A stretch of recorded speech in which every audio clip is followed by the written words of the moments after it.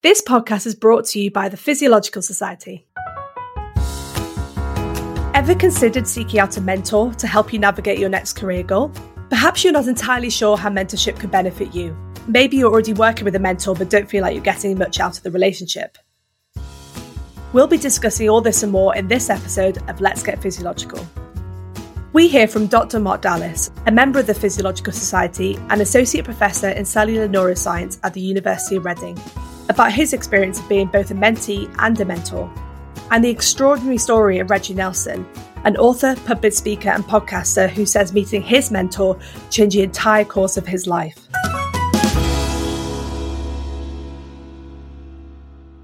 So Mark, throughout your academic career as a neuroscientist, you've had experience of both being a mentee and a mentor. Let's start by talking about having a mentor, because I'm guessing that this came first, probably much earlier in your career. So first of all, how did you go about seeking out a mentor?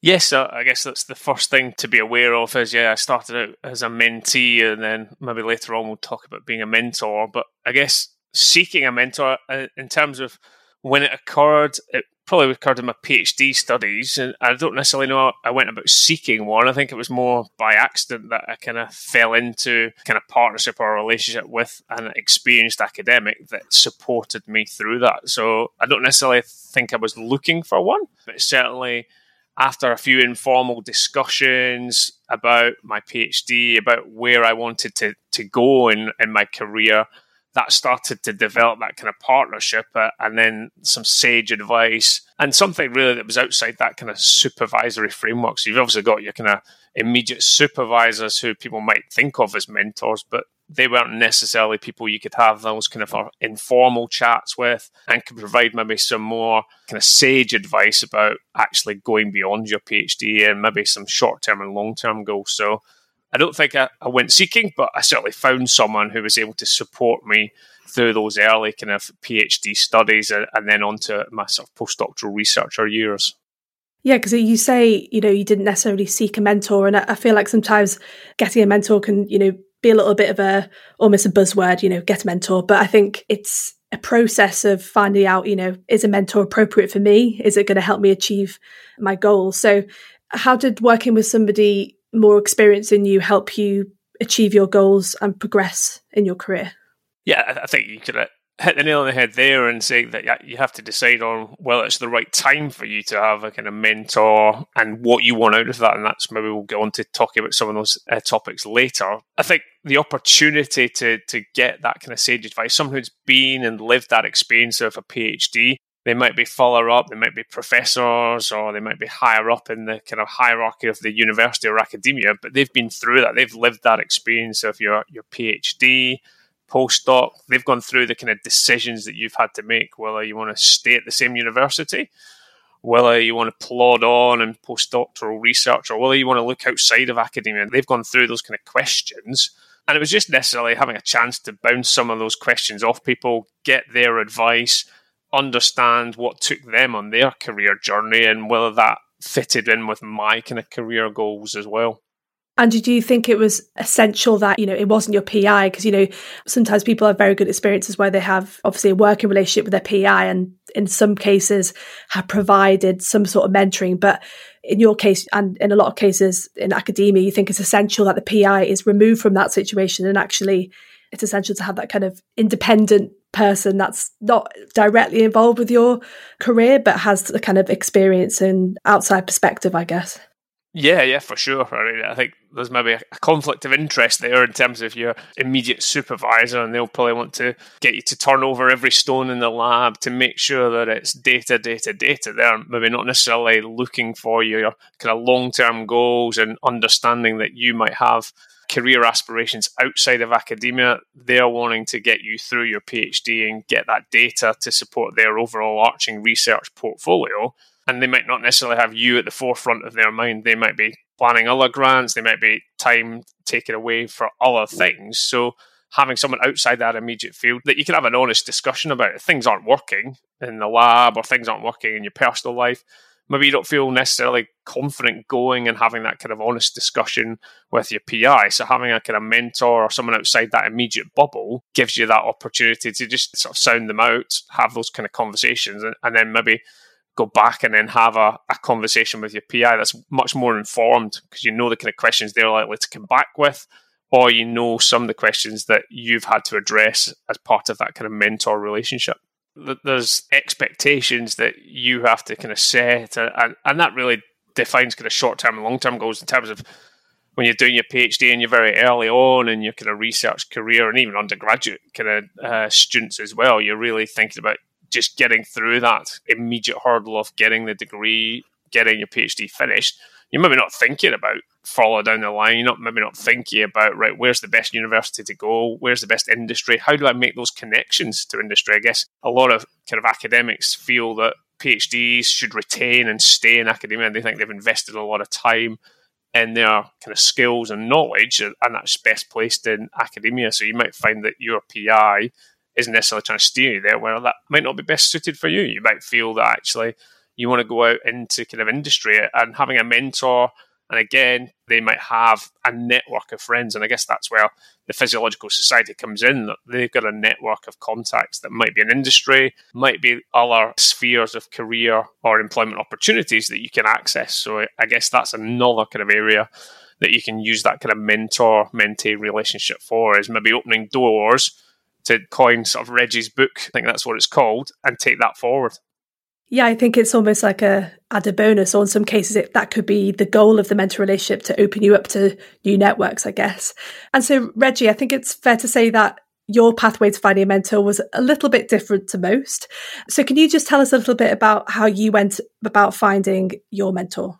So for me, it stemmed from playing football initially. So to take it all the way back, I played football at youth professional level and then youth semi-professional level, and I was traveling up and down the country playing football. I signed a 2-year contract when I was 16 years old to play and study full time. But halfway through my contracts, I decided that I didn't want to play football anymore because of a particular event that happened in my personal life. So my father passed away. So for context, I grew up with 2 alcoholic parents. My mum and dad were both heavily addicted to alcohol. You know, growing up, there was a lot of words at war at home and a lot of feuds at home, and being at home wasn't the sort of most conducive environment. So I was always outside, and spending so much time outside, you're exposed to things like football, which are great, but you're also exposed to the negative things that are happening on your estate. And you know, I was very easily influenced when I was younger, so I got involved in some of the wrong things that were happening on my estate as well. And I almost used football as a mechanism and as a segue to prevent me from going down the route that a lot of my friends that I grew up with went down. So when I was playing football and I played at the level I did, I stopped playing at 17 because of the event that happened in my personal life.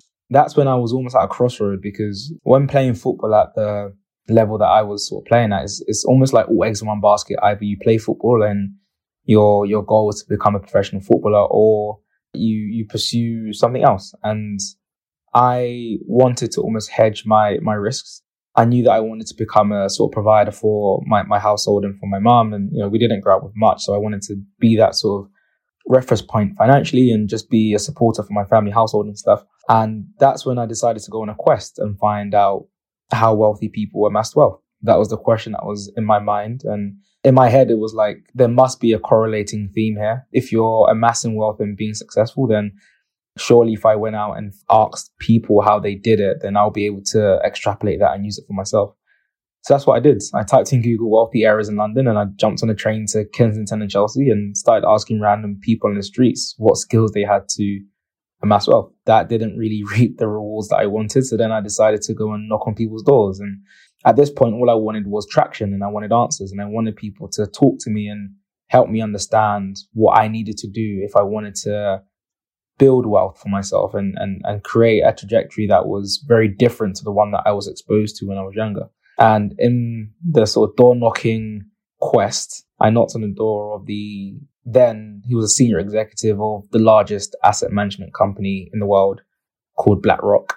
His name was Quentin Price. His wife actually opened the door initially, invited me into her home. And then Quentin walked in not long after. And that was the birth of the relationship, because after that, Quentin invited me to BlackRock to have an insight day. that Insight Day opened the world for me to pursue a career in finance. And then that's when everything sort of rippled from there. I went to university, graduated. I found a job working in finance. My story got picked up by BBC, and that's when everything just sort of spiraled and blew up from there. And I went from working in a day to working on a project with the former Prime Minister in the afternoon. So it was very contrasting, but I think the mentor-mentee relationship started from that moment that I knocked on Quinton's door. Wow. Well, I mean, I think some people will find just sending an email to someone they haven't met before be a scary thing, but knocking on someone's door is quite bold, but it clearly paid off. And I guess that began your journey of, exploratory journey of kind of finding out what was next for you. And, you say in your book, Opening Doors, that daring to ask for help change your life. And clearly, as you kind of took us through there, it clearly had changed your life at that point. It was a crossroads and you took the path that you were destined to go down, I guess. So to sum up, why do you think mentorship is so important? Because I guess you probably didn't realize at that point that it was going to be a mentorship relationship. I guess you were kind of looking for answers, but not formalized into what we now call mentorship. Like, I didn't have major role models when I was growing up, right? My role models were the gangsters on my estate. They were the people that we looked up to because they put their arms around us and they had the things that we aspired to have. They had the latest trainers and they had the attention and they gave you that sense of belonging. And when you're that young, you don't really know that you're longing for it until you get older and you realize. So I didn't really have the most positive role models growing up. And when I went on my journey, I was playing football and I knocked on doors and I met Quinton. That was the first time that I'd been exposed to anything outside of football, music, or crime. In my environment, it's you become a footballer, or if that doesn't work, you become a musician, or if that doesn't work, then unfortunately, a lot of people go down the route of crime. And football was the avenue for me. That didn't work. So then I almost exploited all my options because I wasn't going to do football and I wasn't going to become a criminal. So when I met Quinton, he gave me that visibility into the world of finance. And that was crucial for me because it was the first time that I saw that there was something else outside of what I thought was my immediate sort of touch points. Even when I was transitioning into finance, I didn't know the first thing about equities or fixed income or the financial sector or anything like that. But Quinton had a lot of grace and he had a lot of patience. And when I finished my week-long work experience at BlackRock, which Quinton fortunately allowed me to do, I had a meeting with Quinton and my mum and myself in this room, and he encouraged me to go to university. And even when I went to university, I remember my first exam, I scored 25%, which is a fail. I completely flunked it. And I was going to leave university because I just thought it wasn't for me. I'm studying economics and I don't really want to study this thing. But I remember a conversation with Quinton and it was just that encouragement that he gave me. And at that point, it was almost a mentor-mentee relationship. And he was just providing me with sound counsel, with a listening ear and just great advice and providing me with guidance in how to overcome those hurdles that I was facing. And the exam after that, I scored 82%, and then I scored 84%. And then I went from getting a 25%, which is a fail, to getting an 82 and 84%, which is a first class. And that's when I found my feet academically. And I realized that I can do this. And I know that with the support that I had behind me, I was able to overcome those hurdles. And I ended up finishing university with 5 internships under my belt. I graduated with a 2-1, and now I work for the largest private equity firm in the world. But at the time, I graduated and went to work for like a graduate program at Legal & General. And I started my career and off I went. And to summarize why I think mentorship is important, I think if I didn't have the likes of Quinton behind me and other people I met along the way, I don't think I will be where I am and in the position that I am today. So a very good picture why somebody should definitely consider getting a mentor if they are needing to soundboard or get advice from somebody about, their life, career, anything, to be honest. Obviously it's not just career. It sounds as though in a lot of mentoring situations, it can kind of try and divide work from outside work life. And sometimes the two need to come together sometimes. To talk about role models, Mark, I don't know whether you consider yourself a role model, but we have talked a little bit about being a mentee. So how did you know you were ready to take the next step to become a mentor?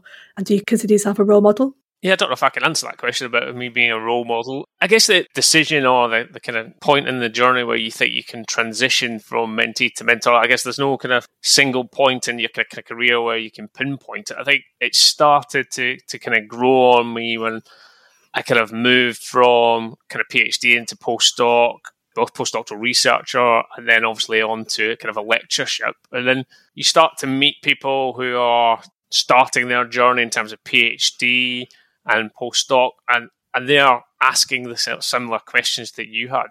And just realizing that along the way, I kind of banked that experience. I'd taken from it good points and bad points, and been able to then offer that advice to those that were coming up behind me in terms of their kind of career, to try and offset some of the pitfalls that I experienced and maybe show them a different way or expose them to different experiences. Because I think one of the things that Reggie was talking about, kind of having no experience to that kind of financial world, that's sometimes often the way in academia, as I said. Like, it's very much you're caught in that bubble of academia, university life. It's then thinking about opening other doors. What is the experience like out there? So it's not just academia, industry, working for kind of financial services. A degree in sciences, as I did, opens up a whole wealth of opportunities to you. You're not, in essence, setting your kind of ball rolling to must progress to academia, must do PhD, must become a PI, and that's not a failure if you don't do that. A lot of people see it as kind of a lack of success if they don't follow in their supervisor's steps, and I think that's a kind of misconception a lot of us have. So I think slowly but surely I kind of had the confidence to speak up and kind of share my experiences. And people seemed to listen, which was strange and a strange circumstance, I guess, for that transition to a car. People were starting to listen to what I was saying and taking that on board and actually implementing it, going away and doing stuff. So I guess signposting them to resources, allowing them that opportunity to take my advice. And then maybe they would come back maybe months later and say, actually, I did what you said, and actually it opened up a new opportunity for me. Or actually, I did what you said, but actually I looked into it and it wasn't for me, but thanks for kind of signposting those opportunities. And then that's where more development and I guess more firm mentee-mentor relationships develop from. So I think there's that kind of initial touch base, and then it's actually figuring out if this is going to be something that's going to last the test of time. As you say, sometimes it's a tick box exercise for us in academia in terms of promotion, in terms of us going up the kind of career ladder. Often things you have to sort of show and demonstrate is mentorship. But actually talking about mentorship in that way kind of almost doesn't actually kind of fulfill the role of a mentor in my eyes. It's more actually the unseen stuff that you're doing in terms of, as Reggie was saying, championing. So having someone that's got your back in terms of, if you don't do well on an exam, don't give in. I'm still here rooting for you, and you can turn this around and make a success of it. I think these are all things that you slowly start to pick up as your career progresses, and then gives you the confidence to kind of then offset some of that advice and see if people are willing to listen. Often in your work or in anyone's work, really, you can be giving different points of advice to different people at different times. And then those kind of more informal conversations can turn into more formal relationships, I guess, when you realise, actually, I've got something to offer here, or the mentee feels they will be a good fit. Actually, I'd be interested to know, Reggie, if you've also been a mentor or considered to be a mentor. Yeah, I am a mentor now, so it's almost come full circle. And I wouldn't say, similar to Mark, it's not something that you can formally do it, and that's fine. But I think these things have just stemmed through relationships and things that I've seen along my journey that I've become passionate about. So I mentor a lot of students from lower socioeconomic backgrounds because that's something that resonates with me, simply because of the background that I came from. I also mentor young boys in youth offending prisons because I've seen that when I was growing up, it was almost like once you're in that realm, there's almost no hope for you. And I wanted to almost debunk that and provide some sort of guidance for those that may have taken a wrong turn but are willing to take themselves back onto the right path. So I do mentor today. It comes in different forms, shapes and sizes. I mentor people that are looking to aspire to come into finance, similar to myself. I mentor young ones that are looking to pursue a career in creative arts. With the prison mentorship, you have a range of people that are looking to go into different careers in different sectors. And some people just want someone to understand, similar to Mark, like what he said, is that you're there rooting for them and that they've got someone in their corner that will provide them with that hope, that sense of belonging, I guess. And that's something that I'm trying to provide to young ones today. And yeah, my group of mentees are a range, but they mainly stem from young boys from those two criteria, lower socioeconomic backgrounds and from youth offending prisons. I guess I can ask both of you then, first to you, Mark, what lessons you took from your early experiences being a mentee? What did you implement into your role as a mentor? So that could have been maybe, potential positive experience, negative experience, and then how did that kind of shape you as a mentor, do you think? It's really just to let it grow organically. I don't think there's any need to force these things. And that's maybe a positive thing that came out of my kind of experience in terms of finding a mentor. I didn't go looking for one, but one arrived and that kind of slowly built. And I don't even know if I would call it a mentee-mentor relationship back then. Looking back on it now, it was that kind of relationship that built. That person was someone I would go to and I knew that they were supporting me in the background. So it wasn't anything kind of formal. So I think that's something I take on board now. And I guess you get approached by very many different people from different backgrounds and different stages in the career. And it's just actually one email or one conversation over a cup of coffee. That could be the extent of that kind of relationship. It's just seeing if they want to come back, if they feel that that's a right fit for them, and not to force it. And if it does go on and start to develop into something that's going to be a bit more long-term, it's thinking about expectations. What is it that mentee wants? It might be that they want something very short-term in terms of, right, I want to achieve X, I want to achieve a job in the pharmaceutical industry, for example, and you can then work with them and support them to get there. And then that's the end of that relationship. Or it might be something more kind of further down the lane, aspirational in terms of, right, I want to get the Nobel Prize in physiology. It's thinking about setting those kind of criteria and those expectations to try and make sure that it works for both parties. I think a lot of time there's that disconnect between the mentee and the mentor, and that kind of upsets the apple cart, and then the mentee feels that they're not being supported in a way that they expected. But often they think, they're expecting a little bit more of that relationship. They're almost wanting someone to hold their hand and walk them through it, rather than that kind of maybe supporting them independently, as Reggie's book, opening the door but not pushing them through it. They have to take that step. They have to go through that door themselves for their experience and their personality to understand that this is right for me. I think the biggest thing that I learned, I'll start with what I learned from Quentin. Quentin at the time, and I guess still is, a very senior exec and very high in the sort of hierarchy of this field that I'm working in. But one thing I realized is that he always had time. And that's something that I was in awe of when I was younger. I met Quentin when I was 17, 18 years old, so almost 10 years ago now.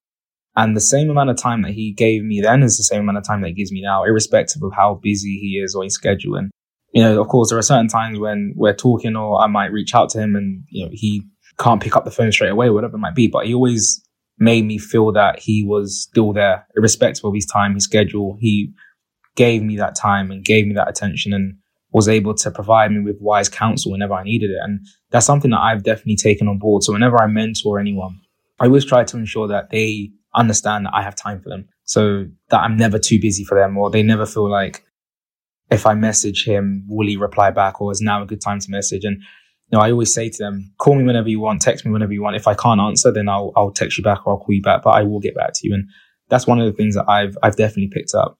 Another thing is, and this is more so from the mentee side, is proactivity. So it's not just a case of having someone in your corner telling you what to do and almost laying a land for you, but you actively going out and getting it.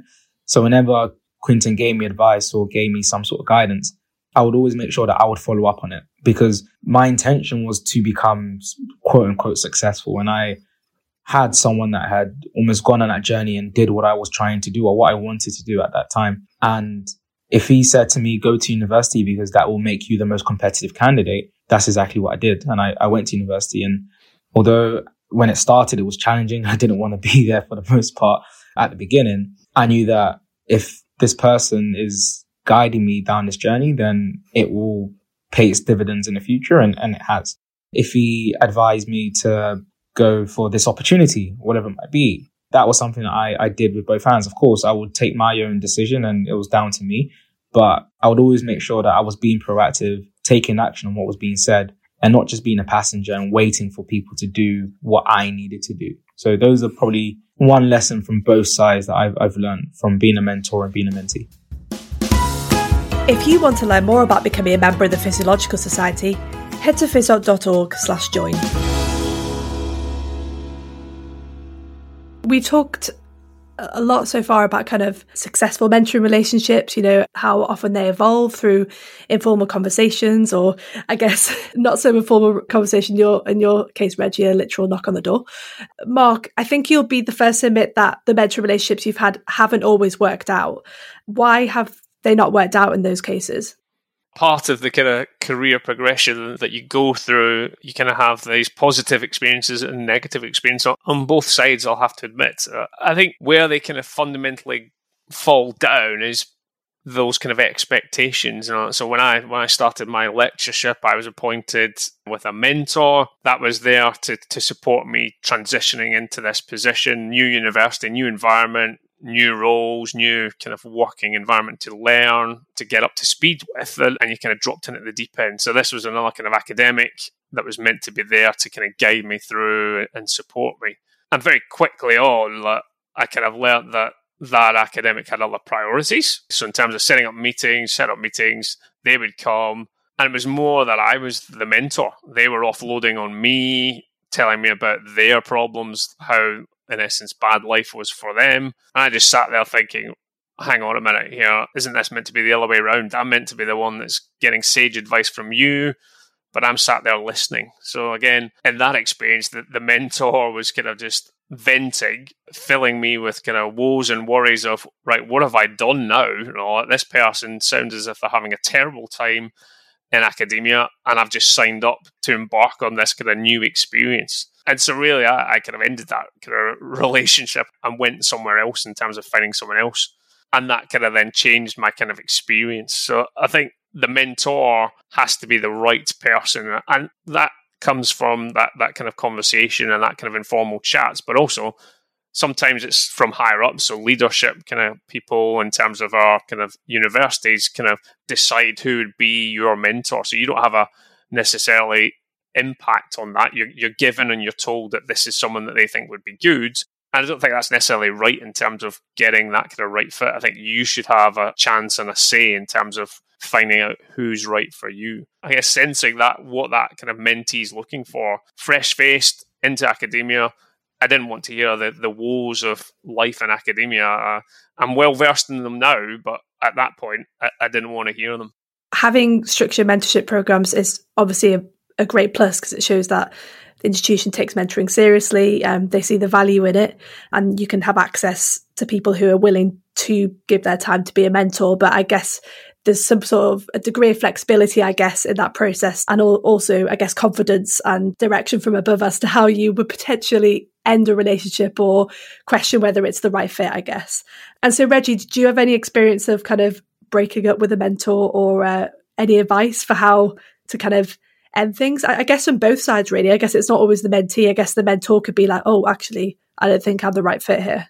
A lot of the mentor-mentee relationships that I've had have fizzled away. And I think it's just because of a natural time lapse. Like, things have progressed to a point whereby that person's advice or counsel or backing isn't needed anymore. And sometimes that's a good thing. So, for instance, my old institution had programs where when you're relatively junior, you can sign up to have a mentor internally that will help you know the ropes and navigate the industry. And this is your first time in this hyper competitive environment, so it can be quite daunting. And that person's supposed to almost ease you in and be a sounding board for you.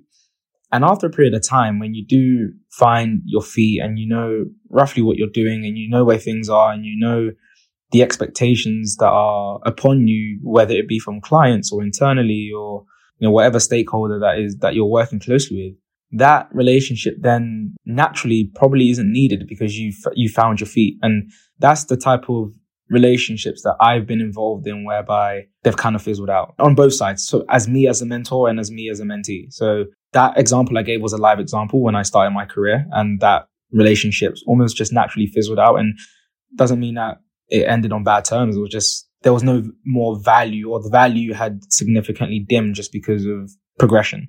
And also on my side, when you're helping students navigate university, for example, or helping them to find a particular graduate job, let's just say, when they found that graduate job, sometimes that's all they needed. You was there for a period of time to help them and guide them. And then there's someone else that can pick up the baton and provide value from a different lens and from a different dynamic. So I'm not here to say that all relationships should end, but I don't think that they should be forced as well. If they come to a natural close, then so be it. But you do get some, and I think Mark touched on this as well, where they do last. And I think that's just stems from natural relationships. And that is something that I will synonymize with mentorship. It's also building relationships. So with Quinton, like I mentioned, I've known him for about 10 years now. And that's because we've built a genuine relationship over the years. And there are some people I met from my very first internship who I'm still in touch with today.